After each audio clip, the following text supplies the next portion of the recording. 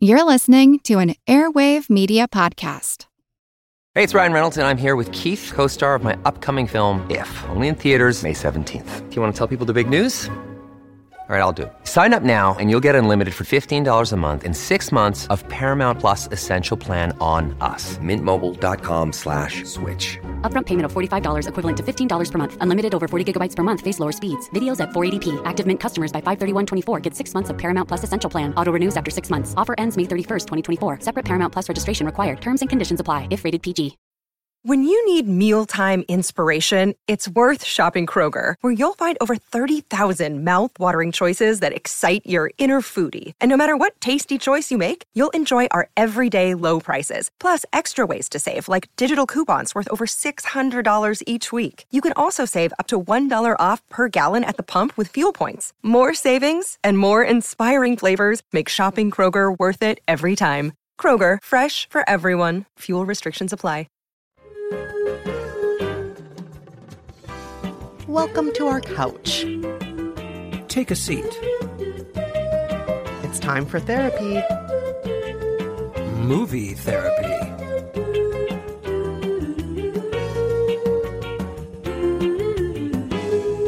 I'm Kristen Meinzer, culture critic and co-author of How to Be Fine. And I'm Rafer Guzman, film critic for Newsday. In each episode of Movie Therapy, we offer up questionable advice and only the finest in television and movie recommendations for whatever ails you. A warning to all of our listeners, if you hear what sounds like explosions in the background, that's just thunder and lightning. Rafer and I here in Brooklyn have a thunderstorm right now. Yes. And we're going to do our best to podcast through it. Hopefully our electricity won't go out. But all of you out there, you're worth it. We love you, and we're going to keep going even through this storm. That's right. In case you're wondering, Rafer and I, we are not real therapists, but we are real TV and movie critics. And yeah, just keep that in mind. If the advice sucks, it's not our fault. We're not real professionals. No one licensed us for this. That's right. Yes. All right, Rafer. Now, let's do it. Let's get to our first patient. All right. I'll read this first letter. It comes from someone who's asked that we call her S.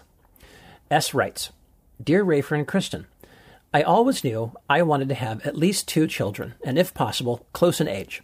That was also my husband's wish when we started to talk about having a family together and when we got married in December 2018. Our son was born a year after our wedding. It was a difficult pregnancy and birth, but we made it. We fell in love with our little boy and are very happy and tired parents. But now my husband says he's happy with only 1 child. He doesn't want to go through pregnancy, birth, and sleepless nights once again. He wants to enjoy his life. It's true that it hasn't been a smooth journey. COVID hit when our baby was just 4 months and did make all our fears about having kids come true. We can't travel, we barely see our friends, and we're stuck at home most of the time, and we can't go to the movies or to restaurants. We lost our freedom, and he wants it back. I, on the other hand, cannot imagine having only 1 child. My mom suffered a lot from being an only child, and I would not impose it on my own son. I am well into my 30s and don't have that many years left to get pregnant, especially because of a condition I have that makes pregnancy extremely difficult to go through. In movies, they always show how hard it is to raise kids. My husband often points to them as examples and says, "You really want a second one?" Do you have a movie recommendation that he could watch to remember how wonderful it is to become a father? Bonus points if it is to a daughter, or how amazing it is to have a brother or sister. He loves his sister a lot, and maybe he could see how important it is for our son to have this chance too. Wow. S. There is a lot going on in your family right now, S. A lot to unpack. Yes. Well, first of all, I just want to say I am so sorry that your first child came right at the beginning of COVID. That's got to make things so much harder. I mean, already everybody I know who has a baby, who's ever had a baby, and I used to be a nanny, as I mentioned on the show before, a baby already changes your life in so many ways. But to go through that during the pandemic, oh boy, that's got to be even tougher. That is hard. That is hard for me to imagine. And S is right when she's talking about all her fears about having kids coming true. Although, in fairness, all that would have happened anyway. You would not have seen your friends. You would have been stuck at home. You can't travel and you can't go to the movies. So all that would have been true anyway. But I can see where COVID would have made it doubly worse. Yes. I guess what I'm more focused on in a way is the husband here, the father. And, you know, on the one hand, I think there's a very good case to be made that he's gone back on a promise, that he's gone back on a deal that was struck. You know, this was something he did. He went into this knowing what S wanted, and now he's changed his mind. And that's frankly, a huge thing to change your mind about. And I don't know how cool that is, but I also don't know how cool it is to have one against your husband's wishes for very obvious reasons. So this is tough. It is tough. Tough is an understatement. Yeah. I got to agree with you, Rafer, on the point you just made there that it's a real bummer that he changed his mind. It does feel like he's, you know, not following through on something you agreed on. But that being said, I'm just going to say something as an old married gal, as somebody who's been on this earth a little bit longer than us here. Sometimes people change their minds. Sometimes within their own relationships, we change our minds. Sometimes it's not just at work we change our minds or in our neighborhoods or with our friendships. Sometimes it's within our own marriages we change our minds. And something that we might genuinely, heart and soul, know we believe we want at one point, we might not want later on. And that just happens sometimes. And I just want to say, I don't think that makes anybody a good guy or a bad guy. It makes it a bummer, for sure, when you're counting on them to, you know, stick to that decision. Yeah. But I know a lot of people who change their minds. I know people who change their minds from wanting 0 children to waking up one day and saying, no, I really, really want one. Or I want this just to be the two of us, to one day waking up and saying, no, I need to have an open relationship. Or the other way around, where we entered this together with our relationship having certain parameters, but I don't like those rules anymore. And I know that's what I agreed on early on, but I don't feel that way anymore. And I do think it's natural that sometimes people change their minds. It's just part of life, and definitely it's a part of marriage sometimes. Don't you think so, Rafer? Wow. Are you? So you are kind of. I don't mean to turn this into a taking sides thing, but you are kind of with the husband in a way. You kind of feel like, hey, listen, the husband is within his rights, and you can't hold someone to something that he said at X point in time when things have changed. And you're saying that's fair. That's fair game. I'm saying it is a total bummer for S, and S, I am so sorry. Because I know this is not what you signed up for. You signed up for a husband who wanted 2 children, and it is a bummer. But I am saying that S can really only control herself and what she does in this situation. Yeah. We don't know if she can change her husband's mind. We don't know if the husband wants his mind changed. So based on the situation as it is now, you have one child who you love very, very, very much. Do you want a second child so badly that you are willing to end your marriage and maybe become a solo parent of the second child? Do you want to do your best to try and find a way to be happy with the one child that you have? I just don't know if there's going to be success in changing your husband's mind, S, but I do think what you can do is get to know his mind better and where he's coming from, and also decide for yourself what's most important to you. Yeah. I also want to add that I just personally am opposed to bringing children into the world when they're not wanted. I would agree with that. And in this case, somebody very much does not want a child. And to bring a child into the world to somebody who doesn't want that child. Yeah, it's a lot of, you can see where that would go quite badly. Well, what are we going to do? What are we going to recommend here? Well, Rafer, I'm dying of curiosity to know what you're going to prescribe, but I'll give you my answer first. And okay. Full disclosure, listeners, this is a show that came up on a podcast within the past month. It's called Girls 5 Eva. It's on Peacock. It just launched this year, and it was recently the subject of a what should I watch next question. Somebody had just binged it all, and they wanted to know what to watch next. Now, I love Girls 5 Eva. If you are not familiar with it, it's about a girl group from the late 90s that reunites in 2021 with the members now all in their 40s. Comedy, of course, ensues, along with lots of great music. But underneath all the laughs, there are real issues being explored. For example, one of our leads is pretty sure she no longer wants a second child. She's in the same boat as S's husband here. Okay. She and her husband always agreed that they'd have 2 kids, but now she's really just not so sure. And she's feeling guilty about it. She's worried, is her existing child going to be lonely? And there's a song that plays throughout this show anytime she's worried about her son. And it's kind of a play on a Simon and Garfunkel song, The Only Living Boy in New York. Oh, yeah. But the song is called New York Lonely Boy. Here's a clip. Wait, is that it? New York, lonely boy, the city's full of New York lonely boys. No brother or sister, just one little mister. He's just another New York lonely boy. New York lonely boy. His pants are always spiffy, only sibling is the city. His playground is the lobby, has a palette for wasabi. The Strand is his Disneyland. He's just another New York lonely boy. Now, S, the reason why I'm prescribing the show is because I think it might give you a tiny bit of empathy for where your husband is. And I think that maybe having a little bit of empathy is the first step to really sitting down with him and finding out where he's coming from. What are all the feelings that are going into this? How much of this is because it was terrifying for him to see you go through a difficult pregnancy? How much of this is because he really just loves your son so much he doesn't need another? How much of it is because he wants to go back to being a human and not just being a dad? And I would encourage you to watch Girls 5 Eva and open your heart just enough where you can listen openly to your husband, whatever it is he has to say. And maybe you're not going to like what he has to say, but I think it's really important to not be defensive, but to really listen with your heart. What is really going on here? Why doesn't he want the second child? And is there any way that you can be at peace with this? And if so, maybe you can find reassurance also on Girls 5 Eva that only children are not miserable children.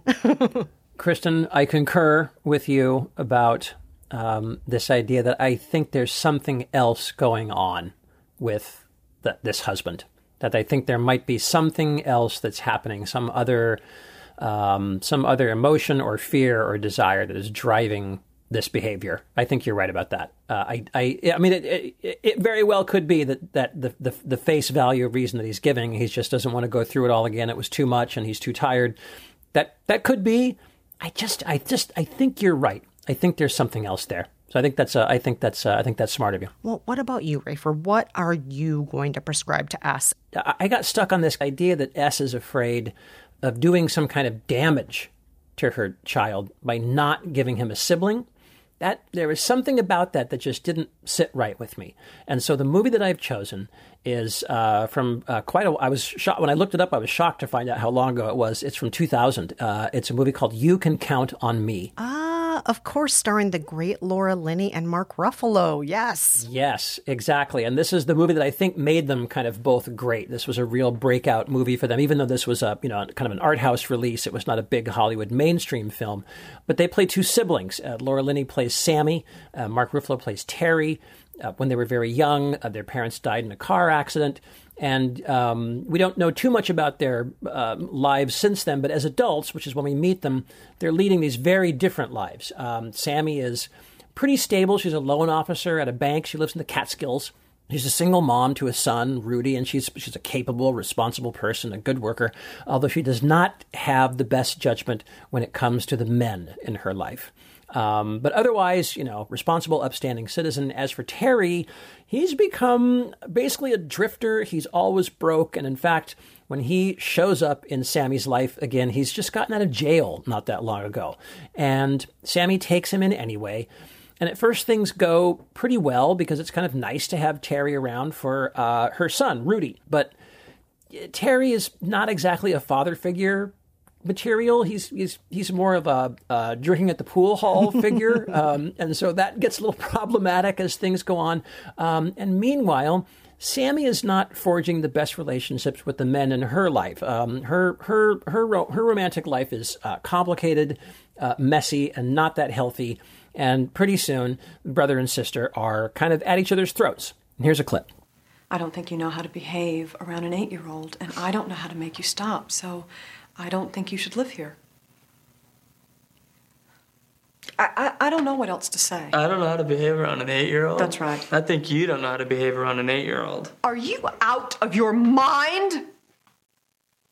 Now, just listen to me. No, I may not be the greatest mother in the world, but I'm doing the best I know how, and he doesn't need you to rub his face in shit because you think it's good for him. He's gonna find out the world is a horrible place and that people suck soon enough and without any help from you. Believe me.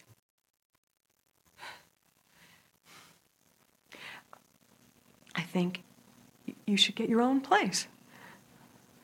I thought maybe you could... I'd be happy to help you out financially. What do you mean, get my own place? I mean, You mean here in Scottsville? Yes. Why would I do that? I mean, why don't I just leave, period? Now, Rafer, did you prescribe us this movie just because you want to see how miserable siblings are? No. Well, here's why. This movie was the first film from Kenneth Lonergan, playwright, screenwriter. He's the guy who did Manchester by the Sea, another great movie. He's done a ton of screenplays. But I think his movies have a really great way of showing life as it is and not as we want it to be. So first of all, as we said, you've got these two great performances from Laura Linney and Mark Ruffalo. But I think what this movie says is that, in a way, S and her husband, they're kind of both right in a way on this idea of the only child. Yes, it's important to have a sibling. When your parents die, you'll still have someone. And as my wife always says about our two boys, your siblings often make you who you are even more than your parents do. They, in some ways, have an even greater effect on you. And I think that's true. On the other hand, having a sibling is no guarantee of anything. You might not be close all your life. You might end up hating each other. Your brother or your sister might not be there for you when the chips are down. And I think for a lot of people, having a sibling is an awful lot like not having a sibling. So I'm not really coming down that hard on either side here. Maybe that's wimping out. I don't know. But it's a great movie, and I think it just shows you a picture of two siblings and how they're relating to each other and not relating, and what they do and don't do for each other in their lives. And like I say, it's one of these movies that just gives it to you straight and shows you how it is and kind of lets you make your own decisions about what this relationship is and what it means. And so that's why I recommended this one to S. I think that is such a good suggestion, Rafer, because it really does sound as though S has created a whole very, very negative worldview around what it's like to be an only child in the world based just on the sample size of one of her mother. And her mother isn't all people. There are a lot of folks out there who are only children. I'm friends with loads of them who are very, very, very happy. And sadly, I'm friends with loads of people who have siblings who do not like their siblings at all. So it's not a black or white thing. There are folks on all sides of the equation. Yeah. All right. Once again, our recommendations are from Kristen, Girls 5 Eva, and from me, You Can Count on Me. All right. We're going to take a quick break, but before we do you need some movie therapy? Visit our website, raferandkristen.com, and fill out the contact form. You do not have to use your real name. And while you're there, you can check out all the movies and TV shows we've prescribed so far on our prescription pad. And if you want to advertise on the show, you can learn how to do that too, because we're now with the Airwave Network, and they'd love to hear from you if you want to advertise on the show. All right, when we're back, we'll tackle a letter from someone who's not feeling great about her age.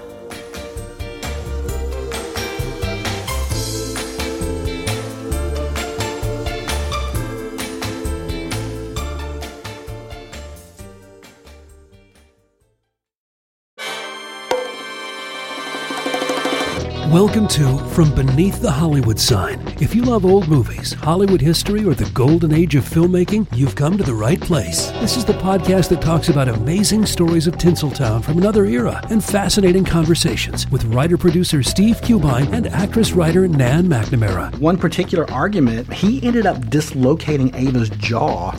Ava, she was such a tough cookie. Rather than cry or scream or anything like that, Or call the police. Or call the police like she should have, exactly. Exactly. What does she do? She takes an ashtray and she knocks him over the head and knocks him unconscious. That's how she fought back. She didn't know what to do, so she called Louis B. Mayer. I think I've killed Howard Hughes. What do I do? Revisit a time when the pictures were still big and everyone was ready for their close-up. When you want Tyrone Power instead of Tom Hardy, Jennifer Jones instead of Jennifer Lawrence, or Robert Mitchum rather than Robert Pattinson, then From Beneath the Hollywood Sign is the gin joint for you.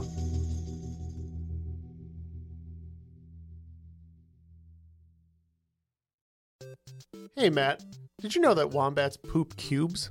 Nope, never heard that before. Did you know the unicorn is the national animal of Scotland, Ken? I didn't know, nor do I care. Neil, did you know that Liechtenstein is the only doubly landlocked country in Europe? Jeff, isn't that an American pop artist? Well, actually, it's both. If you want to learn things like that and more, join us each week on Triviality, a pub trivia-style game show podcast where a lack of seriousness meets a little bit of knowledge. Listen in each week to answer general knowledge trivia alongside exciting guests from around the world. And we're here too. Join us every Tuesday for new hour-long episodes of Triviality, plus tons of extra theme content on everything from The Office and Lord of the Rings to science and geography.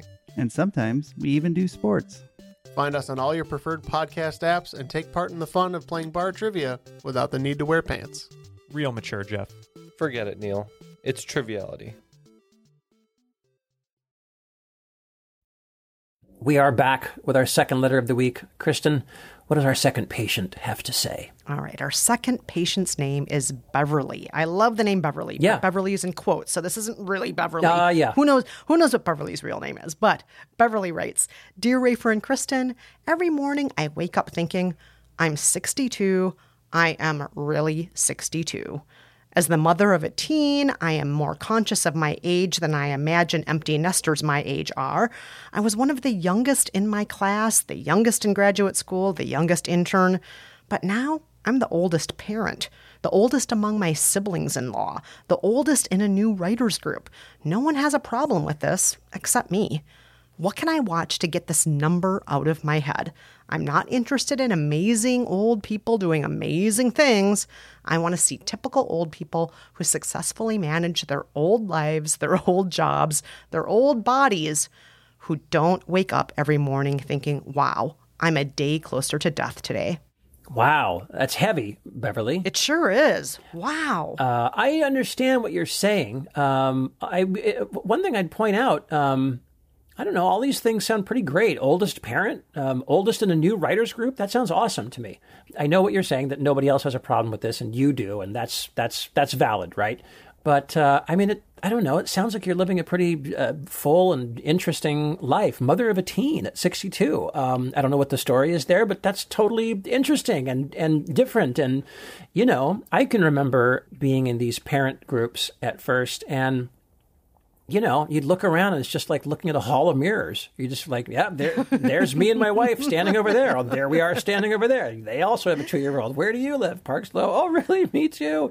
You know, what do you do? I'm a journalist. Oh, no kidding. It's, you know, after a while, it just gets a little boring. I would have been pretty glad to have a 62-year-old mom of a teen. I don't know. That sounds really interesting to me. But I understand, you know, society is often not kind to people who are aging. And, you know, I can understand that. But it doesn't sound to me like you're a day closer to death at all. It sounds like you're doing pretty well. Yeah, I would agree with Rafer here. I mean, the fact that you're in a writing group, the fact that you have all these other things going on in your life, to me that says you're very much alive if you're doing all the things that you're doing right now. That's not about death at all. That's about being alive. Yeah. And you're doing something that a lot of aging experts say is a good thing to do, which is making sure that you are not just surrounding yourself with people the same age as you. Yeah, good point. One thing that happens as we get older is oftentimes we are past 60, we're past 70, we're past 80, and our friend group gets sick. Our friend group dies. Suddenly we wake up and we're the only one left in our former friend group or our family.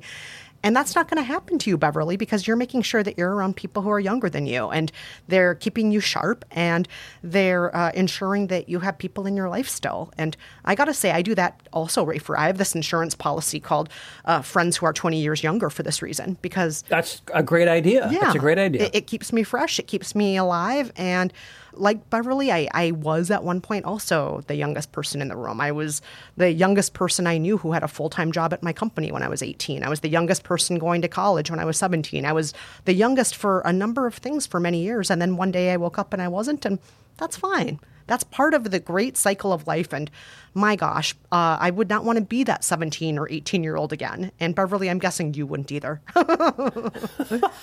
Oh, Kristen, you're so full of spirit, much more than I am. I'm glad to hear it. You don't want to be that age either, Rafer. Let's be real. I think I do, though. No. Every time you think you do, I want to force you to watch You Can Count on Me so you can get a reality check. That's totally true. That's totally true. So, Rafer, what are we going to prescribe to Beverly here so she does not wake up each day saying, oh, God, I'm 62 and I'm one day closer to death?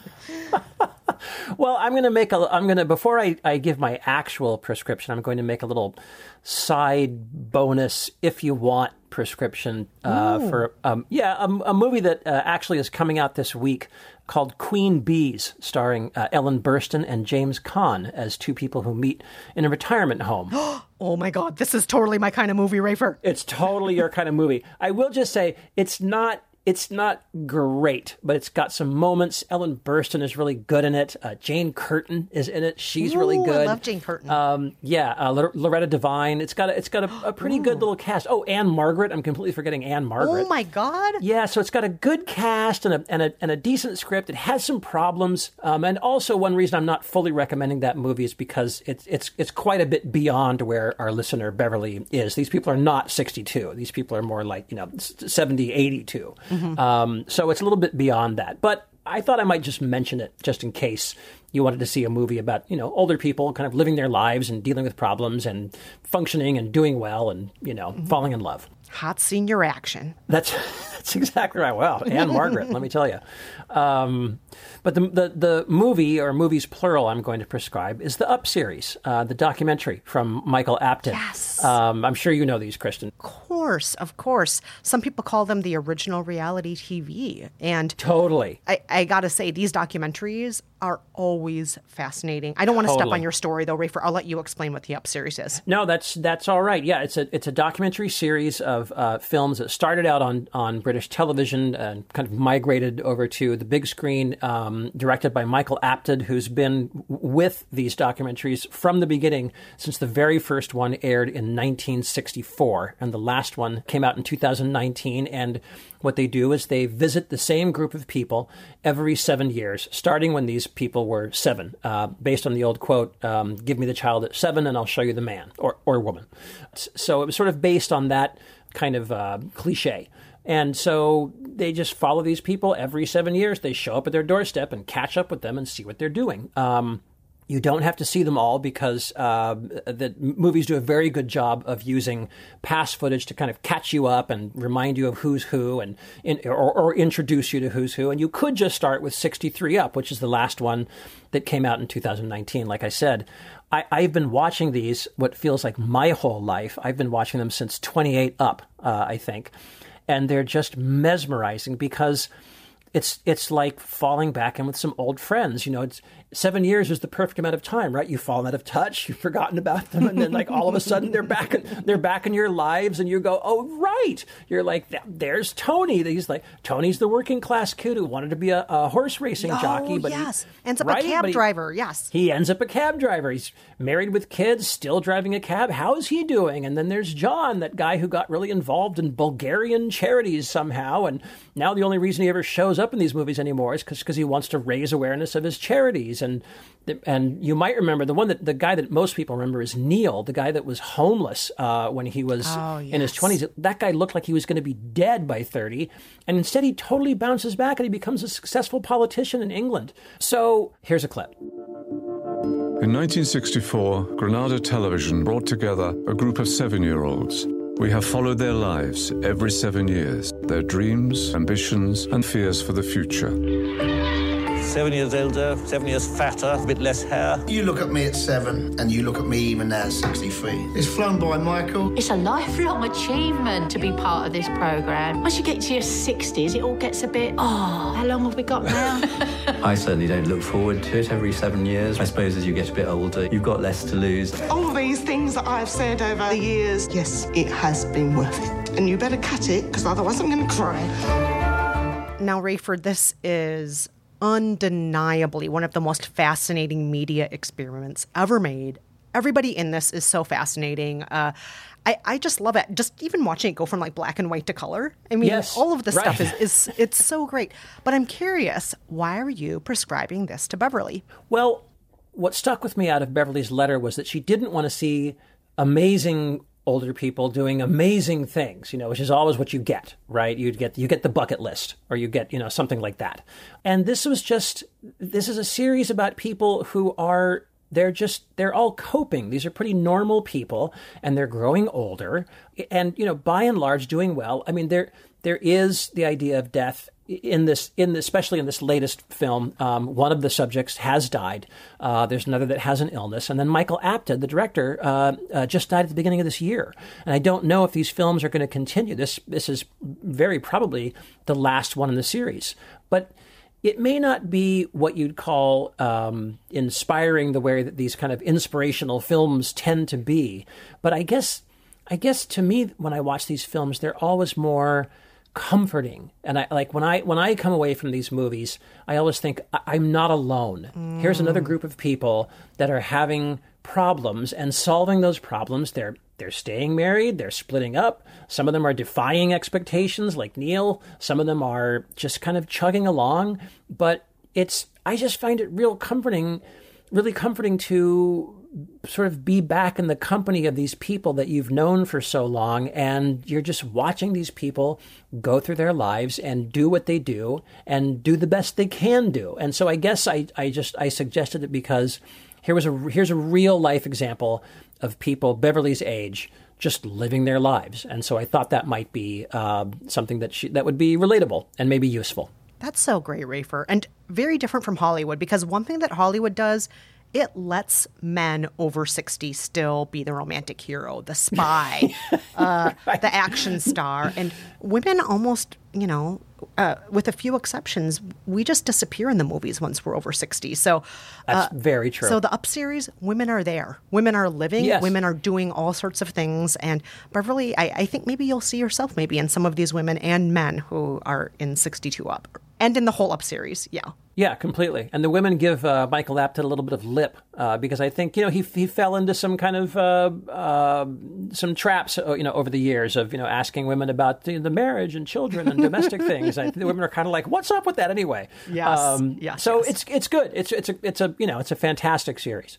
But Kristen, what about you? What are you recommending for Beverly? All right. Well, I am recommending a TV series that is an Amazon Prime original, one of the first big Amazon Prime originals, called Transparent. Oh, of course. Now, Transparent, if you're not familiar with it, centers around a Los Angeles family as one of the parents transitions from publicly identifying as male to female. And the family includes Maura, played by Jeffrey Tambor, who was in his 70s at the time he played this role. Shelley, played by Judith Light, who was in her 60s. Shelley was Maura's ex-wife. Their kids, who are all adults who are kind of stunted in various ways. And the kids are of all ages from, I think, late 20s to 40s. And then there are a number of supporting characters who range from their teens to their 80s. And along the way, we see everyone, regardless of age or sexual orientation or gender identification. We see them all growing, changing, questioning themselves, making mistakes, pursuing their own paths to self-discovery. And I will warn you, often this is done in very cringeworthy ways. Here's a clip. Do something about yourself. Actually, on principle, I will not. I'm eating barbecue, and it's on my face. I'm not perfect like you. Sarah's like, Miss Cleanliness USA. Oh, you know what? It's really not that hard, you wipe. Why don't you clean up the barbecue sauce inside your vagina? Hey, guys. Sorry. Listen, I need to talk to you about something. There's a big change going on. Oh, God. I love you, kids. I love you, kids. I love you, kids. I love you, kids. I love you, kids. It is cancer. Daddy, oh my are God. you dying? Just you were tell right. us if you're dying. I knew it was cancer. Daddy, are you dying? I don't think he has cancer. Dad, just tell us if Dad, you're you dying. look good. You have cancer. He looks good. Thank you. Well, it doesn't matter how he looks. Remember Jill Goldberg? She Yeah. had a melanoma for 3 years. They couldn't see it, and boom, she's dead. Jill Goldberg is dead? Yeah, no, and if Daddy had cancer, you you'd have the don't kind say of it where you like- look like good. Like it's the one, fucking well, all your friends died of it. What is it? Prostate. Prostate cancer. That's the one that you'd probably have, right? Super sick. Oh my God. Never know. Nothing to be joked. Okay, obviously, whenever I think about transparent, I think about essentially one issue, which is the issue of transgender identity. But you say that this, you feel like this has some relevance to Beverly because of the age of the characters? Yes, and here's why, Beverly. So, by the way, Jeffrey Tambor isn't even in every season of the show. Right. Oftentimes, the more interesting character, who is in her 60s, is Shelley, the character that Judith Light plays, and she evolves in all sorts of ways. But the other thing I want you to take away from watching the show is that the people are of all ages. The people who are oftentimes in movies over 60 only hang out with other people over 60. They're in the retirement home. They're starting a cheerleading squad. They're defying the odds by doing whatever nobody expects people over 60 to do. But that's not what this show is. This show is more like real life, where it's like oftentimes you're in a room and you're in your 60s and everybody else is in their 30s. Sometimes that just happens. In real life, you're oftentimes, going to be the oldest or the youngest person in the room, and that's fine. It's not a big deal. And life doesn't stop at a certain age, whether it has to do with your gender identity or your creative endeavors, your romantic life, your friendships. Life isn't over at 62, and you'll see people over and over and over again reinvent themselves on this show, make mistakes, fall in love, do it all. And again, I'll just reiterate, a lot of it's cringy. And so you may also watch this and think, oh, I'm doing better than them too, if you want to feel that way. Some of the cast, I hear, is kind of cringy as well. Oh, God. Yes. We'll not get into that. We don't have to get into that. We don't have to get into that. But yeah, there's a lot to cringe about on this show. But it is very well written. And in a lot of ways, the show is both epic and intimate. And I think you might, if you don't see yourself in it, you'll see what you don't want to be. All right. I like this idea. Okay, so our recommendations are from Kristen, the series Transparent, and from me, the Up series of movies by Michael Apted. All right, we're going to take one more quick break, but before we do, thank you everybody out there who continues to give us those 5 stars in Apple Podcasts and review us. For example, Tammy Hackbarth recently gave us 5 stars and wrote, "Advice column letters plus TV and movie recommendations equals so much to love. Thank you for the levity." Oh, thank you, Tammy Hackbarth. Is that your real name? You can't do that. Is that allowed? That sounds like an action hero name to me. Tammy Hackbarth. Don't mess with her. Tammy Hackbarth to the rescue. I love it. All right, stay with us. When we're back, we'll have our What Should I Watch Next letter of the week.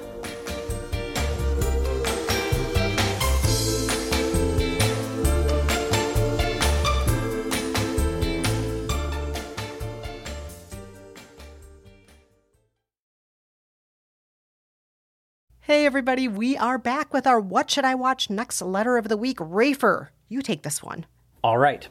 I'm going to try to pronounce this name. Nokuthula. I hope I have that right. Nokuthula in Johannesburg, South Africa says, "Dear Rafer and Kristen, I am a sucker for crime procedurals and crossovers. The Chicago series, including Medfire and PD, done.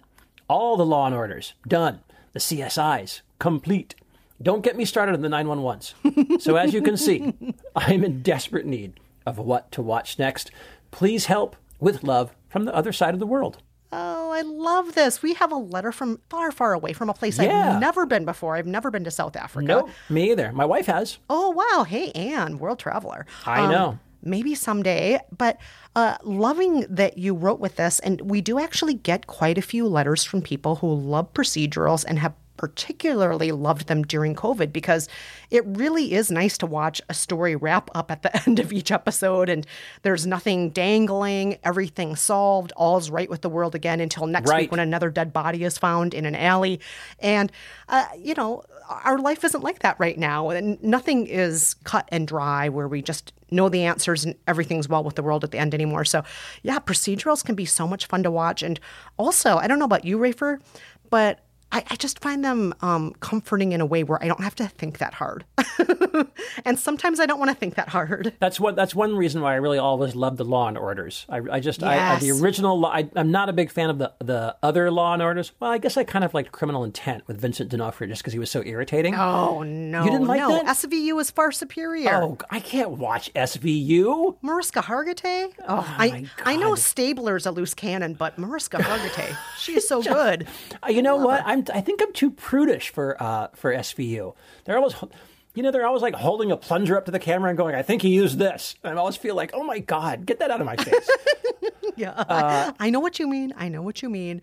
But yeah, the whole Law and Order universe, to get back to what you were saying, Rafer, it's just like, yeah, it's you know what's going to happen. Every episode's going to open with two people you never see again who are like, oh, yes. Honey, do you want to come upstairs? That was a fun night. Oh, God, I love that. Oh, no. What's that sticking out of the storage closet? Ah, bum, bum. Yeah. And then you never see them again. I always loved it. All right, Christopher, what are you going to recommend to, one more time, I hope I'm pronouncing this name right, what are you going to recommend to No Cthulhu? Okay, No Cthulhu. I am going to recommend a show that I'm afraid there's a good chance you've seen this before, but I'm going to recommend it anyway. And the reason why is because it's from the same makers as CSI, and CSI is a universe that you mentioned here. So the show I'm recommending is called Cold Case, COLDCASE, not Cold Case Files, which is, by the way, an A&E show, just Cold Case. An entirely different show. Totally different show, just Cold Case, no other word after it. And it's currently all streaming on HBO Max, but it's also available a lot of other places too. So Cold Case is, as you asked for, it's a police procedural TV series. It originally ran on CBS TV in the U.S., and it revolves around a fictionalized Philadelphia Police Department division that specializes in investigating cold cases. Generally, each investigation begins when the police receive new leads on a case. Some cases are very recent, some go back as far as the 1910s, and along the way, our detectives talk to witnesses and suspects.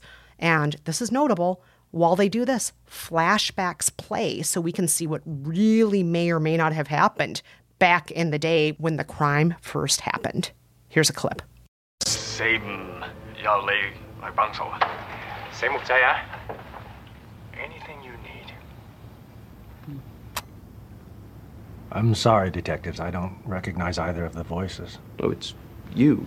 And Bolin. No, you're mistaken. Your brother found this tape. Probably listened to the whole thing. If I was him, I'd be pretty disappointed in my older brother. He was a naive little kid, didn't know anything about responsibility. He cared about doing the right thing. Doesn't count in your book. Jack just cared about himself. In our culture, we honor and protect our family above all else. I think your mother felt the same way. Excuse me? Well, you said that you weren't on the tape, but she heard it. Told us herself. No, I think a mother recognizes her own son. Is she here? No, she's gone home. But she did want us to give you this.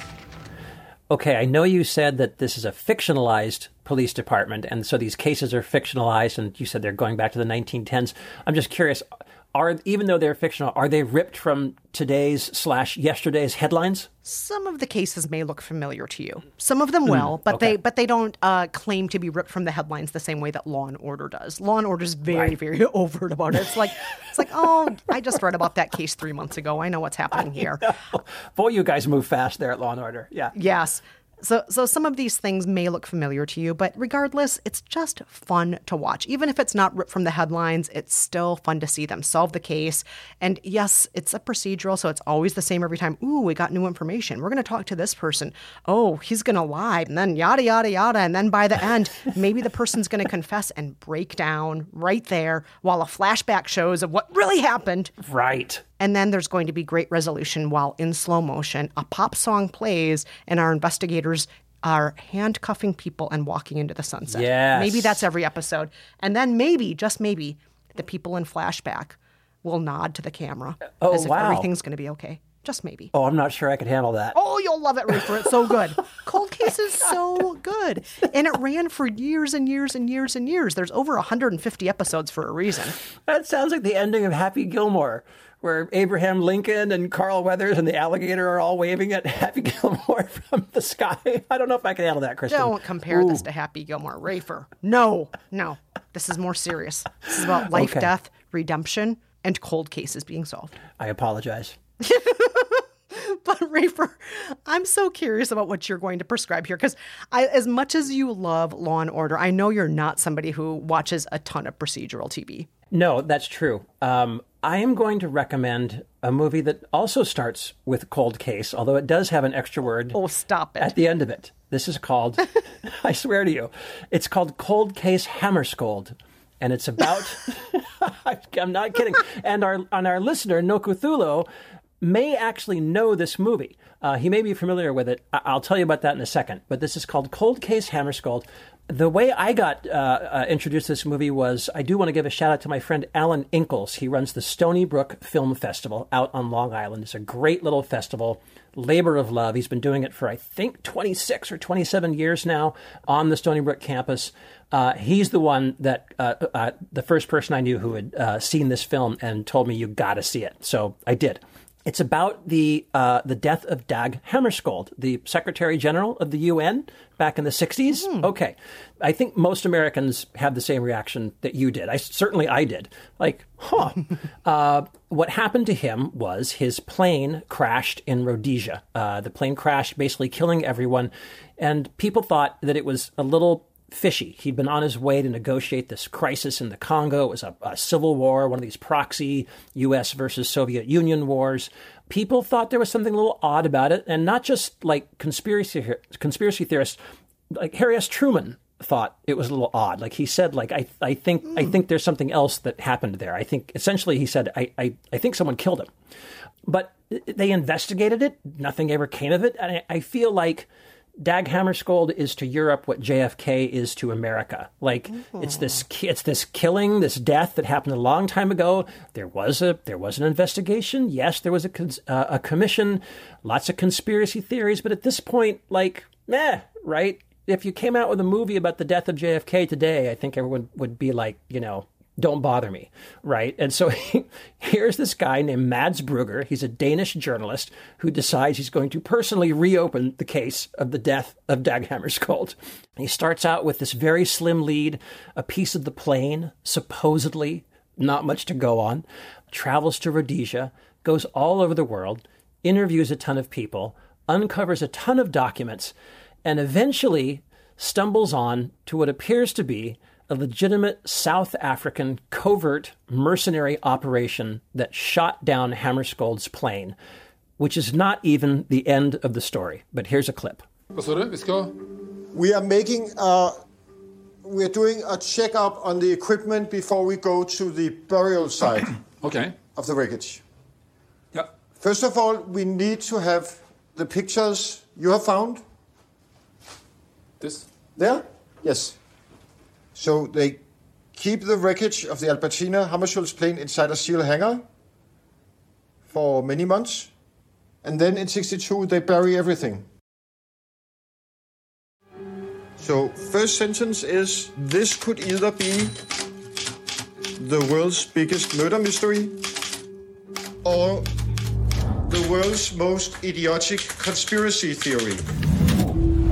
Hold on, Rafer.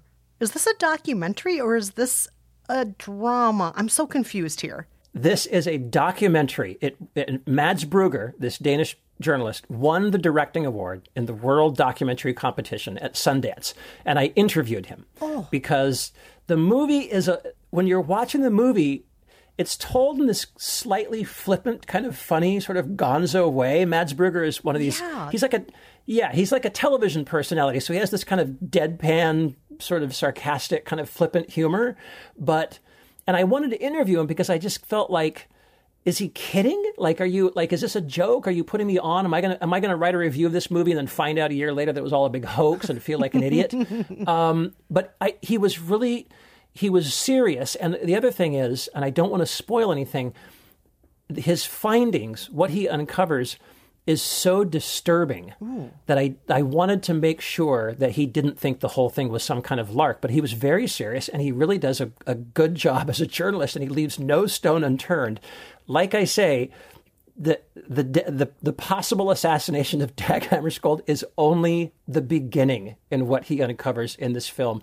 Ultimately, you're going to have to decide whether it all really and truly adds up. I was pretty convinced, but I will just tell you, it is one of the weirdest mystery documentaries with one of the weirdest conspiracy theories you have ever heard. It's a real jaw dropper. I don't want to use the word fun because a lot of it is pretty disturbing, but it is just, you will be gobsmacked. Wow. You have my curiosity piqued, Rafer. Oh, you gotta watch it. Look, it made like no splash here in America for the very reason that we were saying, you say the word Dag Hammarskjöld to people and there's like this, the dimmest of bulbs goes off, right? Me too. I was kind of like, oh yeah. The only reason I know Dag Hammarskjöld is because I live in New York and I know the UN Plaza is called Dag Hammarskjöld Plaza. Mm-hmm. If it weren't for that, I'd have no idea. Anyway, it's something else and very unlike anything you'll see. Fascinating. Well, Nokothula, we hope that you check these out. From Rafer, once again, Cold Case Hammarskjöld, and from me, the TV series Cold Case. Not Cold Case Files, which is a documentary series. That's a documentary series, which I'm not saying is bad, but I'm just saying that's not what I'm recommending. Kristen, when you say that, you got to whip your sunglasses off like David Caruso always does in CSI. All right. I think that's it for this week's episode of Movie Therapy. Oh my gosh, it sure is, Rafer. And hopefully out there, if you heard that thunderstorm, you felt it was comforting to be inside here with us rather than in the storm. And it didn't bother you too much, along with my AC unit kicking on once during everything. Sorry, everybody. It's sound. We live in apartments with noise. Sorry about that. It's ambience. It's cozy. That's what it is. Yes. Thanks to everybody who wrote in this week and every week. We very much appreciate it. And thank you also to the Airwave Media Podcast Network, which we are now a part of. Visit airwavemedia.com to listen and subscribe to their other fine shows like Food with Mark Bittman and The Projection Booth. Until next time, I'm Kristen Meinzer. And I'm Rafer Guzman. Thank you so much for listening. Bye.